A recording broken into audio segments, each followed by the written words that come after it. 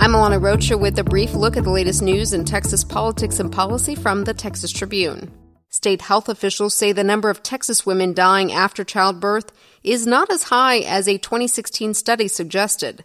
The Department of State Health Services released its own study Monday in which experts used a new method of counting that cut the number of deaths by more than half in 2012. That's the year maternal deaths peaked in Texas. Instead of counting any death during pregnancy or within a year of the end of a pregnancy, the new method used the World Health Organization standard, which counts deaths during pregnancy or within 42 days of the end of pregnancy.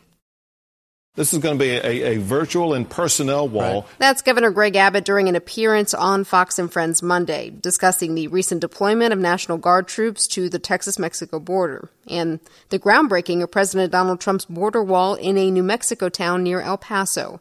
Border Patrol agents said new construction of the wall will also begin soon in parts of Texas's Rio Grande Valley, Arizona, and San Diego. What does a Sky Mall catalog shopping spree, rehab for alcoholism, and a trip to Disney have in common? They're all expenses federal prosecutors say former Texas Congressman Steve Stockman paid for with money he fraudulently took from a pair of wealthy conservative donors.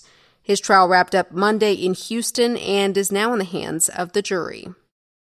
The Texas Health and Human Services Commission is in hot water again, and 3 employees have been fired as a result.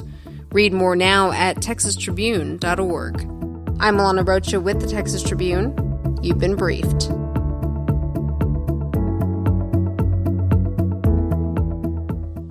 The brief is presented by Earth Day ATX. Earth Day ATX 2018 returns to Houston Tillotson University on Saturday, April 21st. Learn more at earthdayaustin.com.